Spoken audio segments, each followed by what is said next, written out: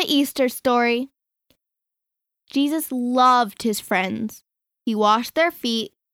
He gave them the sacraments. He told his friends to remember him. He told them to love one another.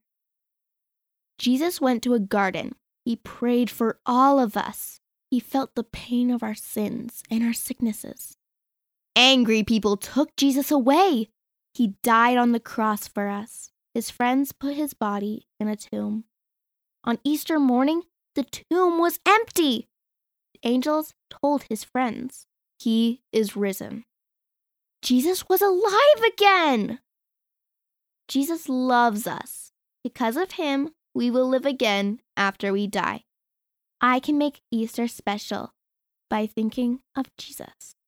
You can read the story in Matthew chapter 26 through 28.